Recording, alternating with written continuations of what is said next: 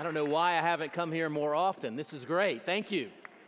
Thank you for that introduction, Grant. It's great to be with you. And as y'all know, Covenant College and Covenant Seminary, we share a legacy of beginning as both a college and a seminary together in a shared location, first in St. Louis. And then y'all moved away from us and got the better end of the deal up here on the mountain. This is so beautiful.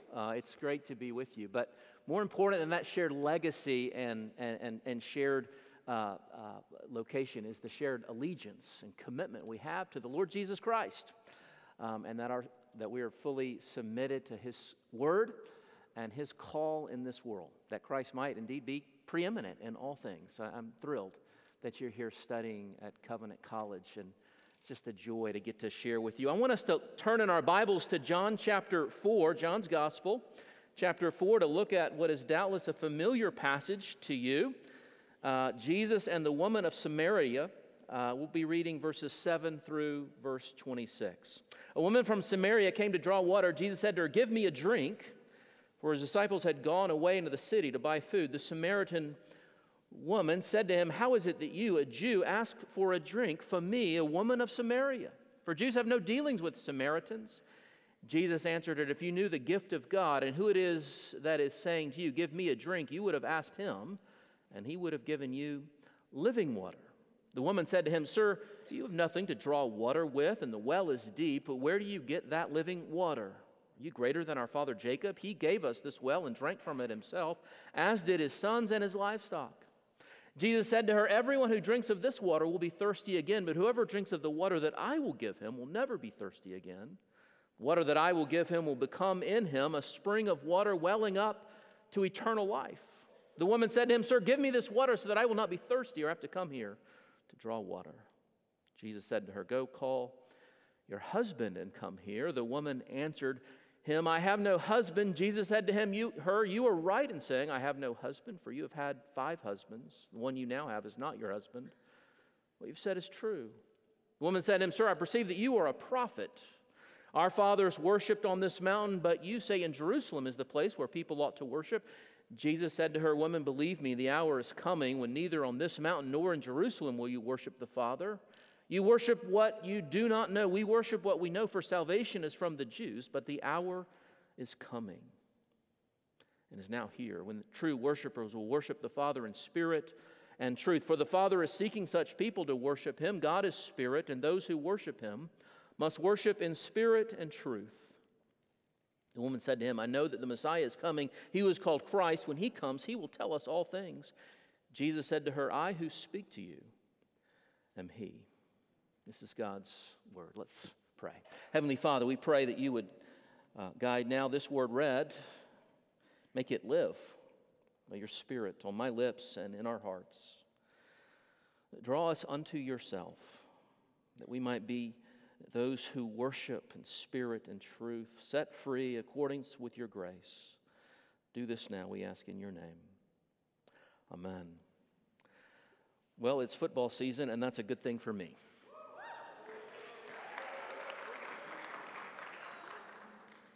We need to get a football team here, don't we? Amen. Sorry. I just did that, Grant. Okay, so I'm an Auburn graduate, so I'm an Auburn Tiger fan. I'm definitely not going to get through my sermon here. But I'm a fan of Coach Mike Leach, who now coaches at Mississippi State. He first started his head coaching career at Texas Tech, the Red Raiders. In between State and Texas Tech, he was the coach of the Washington State Cougars up in Washington State. And his first season did not go very well. He had a 2-4 starting record. And if you know anything about Mike Leach, you know he was not going to shrink back from laying blame. And so he laid the blame squarely on his senior class. And he did, in typical Mike Leach style, just unleashed his brutal assessment. It was picked up by ESPN. And he said that his seniors had a kind of zombie-like quality, that they were going through the motions, that they were acting like everything was as it was always going to be. He said they quite honestly have an empty corpse-like quality. Now, if you were Cougars fan, that wasn't exactly thrilling news, but if you know anything about football, you know that Mike Leach was telling the truth. But football is a game of intensity, and it has to be played from the heart. Now, forgive me for making the comparison, but I'm going to make a comparison to the character of our worship. It's just that the stakes are even higher. The only thing worse than being a zombie on the football field is being a zombie in the worship of our God.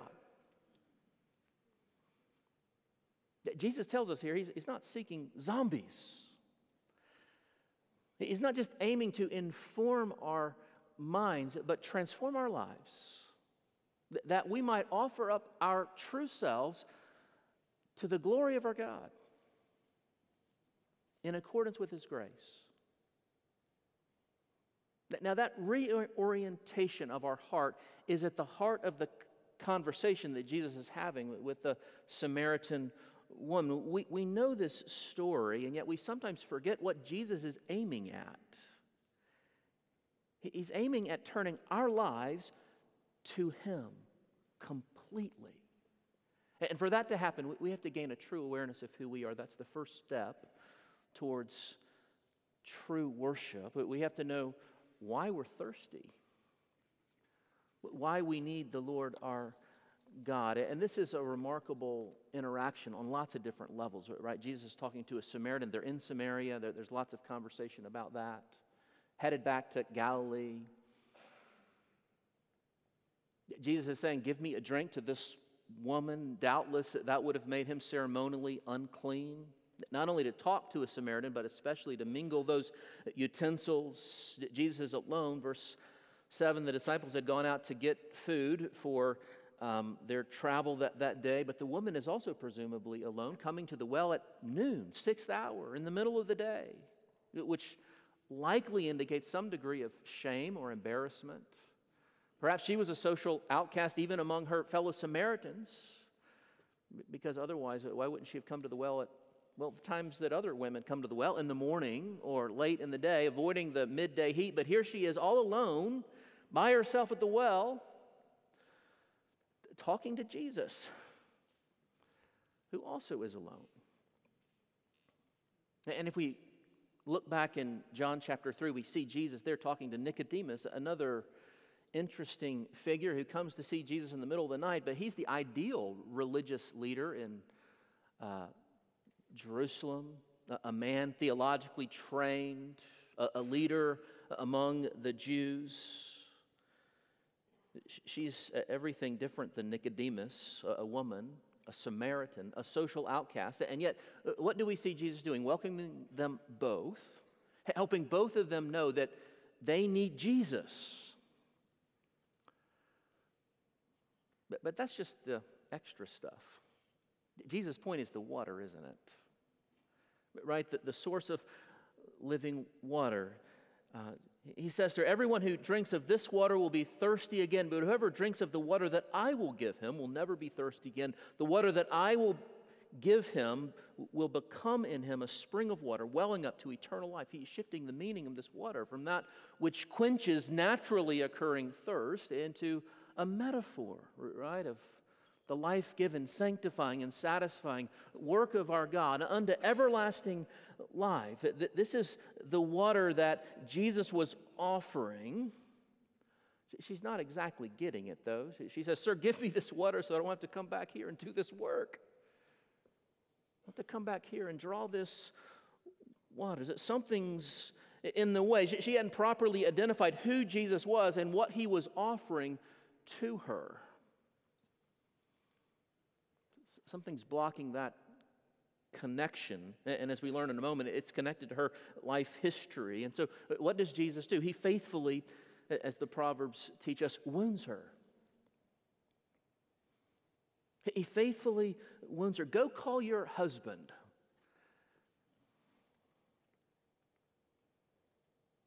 But of course, she had no husband, verse 17. That response was technically right, wasn't it? It just wasn't the whole story. And so Jesus goes on, well, you've had 5 husbands, and the one that you're now with is not your husband. Jesus' remark was both stunning. How could he know that? But also painful. And it begs the question, why would he say that to her? Doesn't seem like wise pastoral guidance. New Testament commentator D.A. Carson, I think, is right when he says that Jesus' comment was designed to help the woman come to terms with the nature of the gift that he was offering, that he is offering. He's faithfully wounding her so that she might gain a thirst for Jesus. And friends, Jesus has to do that in all of us, doesn't he? Jesus is not just aiming at why are you thirsty. He wants us to see that he's the answer to that thirst.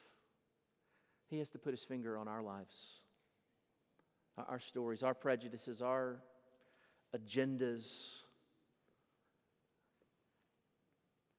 our sin, the idols that we've given ourselves over to. Just like the woman, we have to come to that place where we see how Jesus intersects with our story of sin and brokenness. And it's interesting, just at this point, just when she's gaining awareness, that the conversation takes this hard right turn. Verse 19, "Sir, I perceive that you are a prophet." Let's talk about this. Our fathers worshiped on this mountain, but you say that in Jerusalem is the place where people ought to worship. Who's right? Now, some people think that the reason why the woman is changing the subject of the conversation is because she wants to avoid this topic of her messy relationship with men. I think it's just better and simpler to recognize that what she's doing is what any Samaritan might have done had they had the chance to talk with a prophet from Jerusalem. She's just bringing up the long-standing point of contention between the Samaritan people and the Jews, the location of proper worship. And if you don't know it, the Samaritans have a complicated history. They weren't exactly a pure remnant of the northern kingdom. They were a mixed people that the Assyrians had brought into that region, and they had a shared history with the people of Israel. They had held on to parts of the Bible. The first 5 books were the only parts of the Bible that they had held on to, and so they didn't buy the explanation for why worship needed to happen in Jerusalem. They rejected worship in Jerusalem. They worshiped on Mount Gerizim. That's where they were. This is the debate that Jesus is raising, and Jesus' response to her is utterly fascinating. He takes a side in the debate, doesn't he? He basically says to her, you're wrong. The Samaritans are wrong. You worship what you don't know. We worship what we know, for salvation is from the Jews. But for in doing this, Jesus is saying that the object of Samaritan worship was actually unknown to them. It did not matter how sincere they were. Their worship was misdirected. And in doing so, Jesus is saying that in order for us to worship properly, we not only have to gain an awareness of who we are, why we need Jesus, we also must worship in the right way. That there's a right way to do this. And it's a matter of life and death. Salvation is from the Jews. Now, before you roll your eyes too much at the obvious point that I'm making, I want to share a story that I think will comically illustrate this truth. When I was a teenager, maybe 13 or 14, I had a friend who invited me to go water skiing. I grew up in the panhandle of Florida, and we were skiing on Lake Mystic. It was the first time that I got to water ski, and I didn't know how to do it. And so he was showing me how to wakeboard. That was the first thing that we did, and he was quite good at the wakeboarding and could do all sorts of tricks, and I was sort of amazed at his skill. When it was my turn, I was just happy that I was able to get up. And after a few minutes, I was able to cross back and forth over the wake, and I got more and more comfortable. And then I began to think, now what tricks might I do?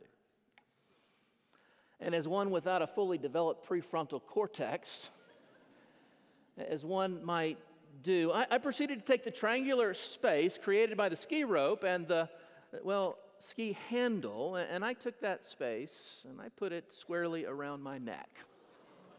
Yes, I did that. Not a fully developed prefrontal cortex. And my friend's mom flipped out. I mean, she immediately stopped the boat. Thankfully, I didn't break my neck. I'm still here. and she gave me a stern talking to. But the lesson, of course, is even when you're having fun, even when you're water skiing, there are the right things to do with the ski rope and the wrong things to do with the ski rope. Certainly not putting it around your neck while you're being pulled behind the boat. And it's a matter of life and death. That there's a right way and a wrong way to do certain things. But we're fooling ourselves if we ignore that truth. In the same way, Jesus is declaring that worship is a matter of truth. According to Jesus, worship must be shaped by the revealed Word of our God. But that's not even the whole story, not even the most important part of the story that Jesus wants to tell us about here, because it's not just about what we do or where we are, it's about who we are. Who we are. Jesus says in verse 21, "Woman, believe me, the hour is coming when neither on this mountain nor in Jerusalem will you worship the Father." Jesus is saying something's changed with the Advent. With his Advent, the geography of worship, the priority of Israel is changing. There's a shift in the economy of God's grace. The net is widening as to what's possible and who's invited when it comes to worshiping God. He says in verse 23 that the hour is coming and is now here when true worshipers will worship the Father in spirit and in truth. For the Father is seeking such people to worship him. God is spirit, and those who worship him must worship in spirit and truth. This really is the key phrase. Verse 24, God is spirit, and those who worship him must worship in spirit and truth. What does he mean? God is spirit. It's possible to take this as simply a reference to God's immateriality. God is a spirit. He has no body like we do.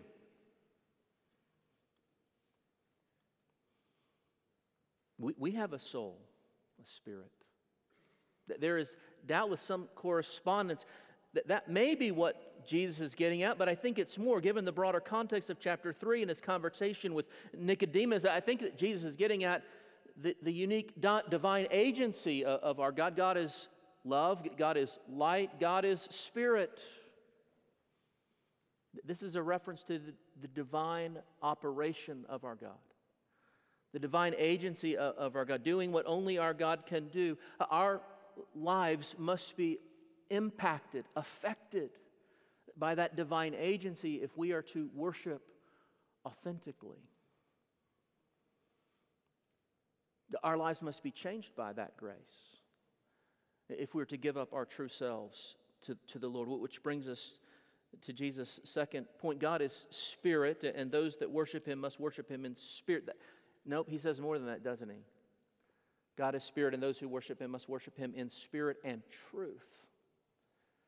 And you grammarians know that preposition is governing both of those words. It's one idea, not two. It's not in spirit and in truth. It's in spirit and truth.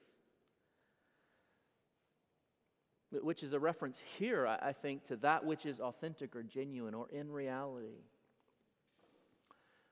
Our worship must not only come from a place where we have been changed, set free according to that grace and spirit operation in our own hearts, but it must be authentic and genuine. It must come from our inner selves that has been dramatically transformed.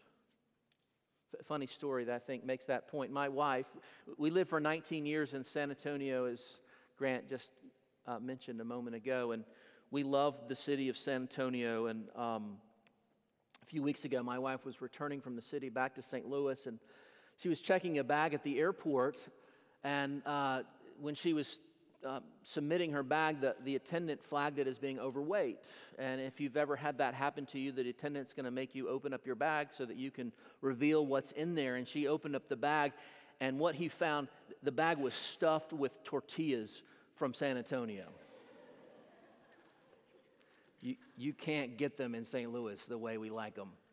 And so we bring the tortillas back with us, and it was quite funny, and he, laughing at the spectacle of all of it, and my wife was like, what's he gonna do? The attendant said, don't worry, this happens all the time. And at that moment, it was like this great moment of relief because now we're part of the group. Right? This is what you do if you're a true San Antonio and you happen to move away. You become a tortilla smuggler because you can't get them anywhere else. So it's a secret for us San Antonians. But it really reflects that passion, that authentic, genuine experience of the place that you love. That's what Jesus is getting at here. To be a true worshiper, we must worship as those who've experienced not only transforming work of the Spirit, but in such a way, to such a degree, that we now are carriers of that Spirit in the truest part of ourselves, and we can't contain